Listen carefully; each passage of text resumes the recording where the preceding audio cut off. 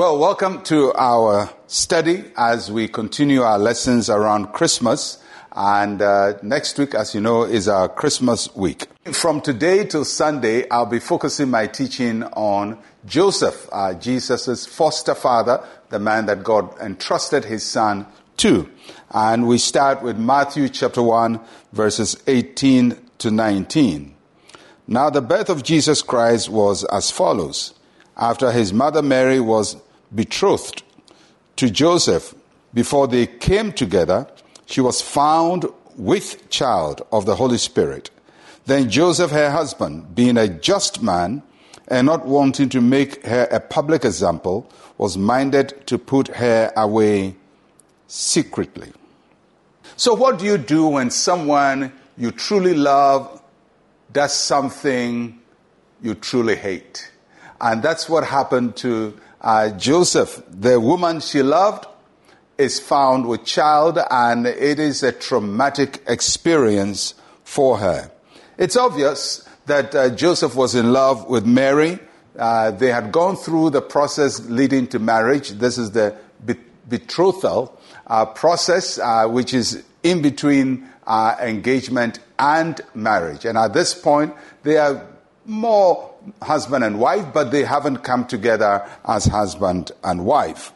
And now Joseph discovers, to the shock of his life, that this woman he loves and intends to spend the rest of his life with is pregnant. And he has no way of determining what we know later in the story, that this is the work of the Holy Spirit. He has no way of knowing. He just knows, I have been betrayed.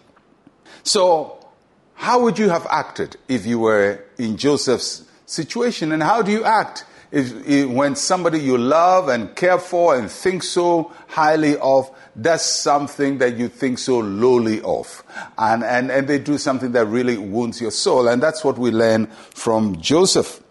Normally when people feel hurt, they react in vengeance, they revenge, and sometimes they want to inflict pain on the person who caused their hurt. Other people go to the extreme, they withdraw, they don't want to have anything to do with the person, and they just go in and nurse their pain quietly. Joseph did not do any of these. He didn't seek for vengeance, neither did he avoid the problem. He decided he was going to deal with the issue, but deal with it in a right manner. And he had two options. The options he had, first, it was that he had to go and report Mary to the Jewish council in the synagogue, and then she will be judged, and most likely she will be stoned to death. So that's one way. And that will be a just punishment, and Joseph will probably feel, this is what happens to people who betray me. And then he had the other option, which also was permitted, that she could handle this quietly. And so he decided to handle this quietly. He will face the problem, he will annul the marriage, but he would not disgrace the woman. So that's what he decided. I will annul the marriage, I will not disgrace the woman. And the interesting thing is how the Bible describes Joseph as a just man. So his character, his compassion was clear. And I believe that God knew who Joseph was, and that's why he chose him for this very, very delicate situation in the process of bringing us the Messiah. Joseph had the right spiritual, mental, and emotional upbringing or approach to handle this delicate manner. And we learn from Joseph that sometimes you can be legally right. You can have your case right, but you can still act with mercy and with compassion and with grace. So for each one of us who think we have a case, our case is right, somebody has offended us, we want our pound of flesh, we want to exact the maximum pain on the person who inflicted pain on us.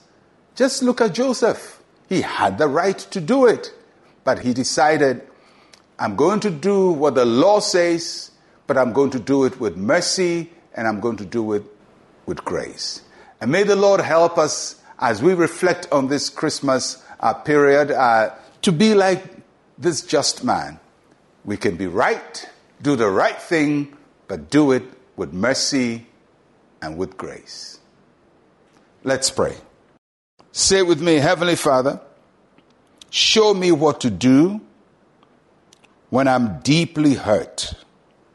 Give me the strength to act virtuously when I feel offended. In Jesus' name, amen and amen. May we all be called just men and women in our relationship with one another. I'll catch you again tomorrow. I'm Pastor Mensa Otabil. Shalom, peace, and life to you.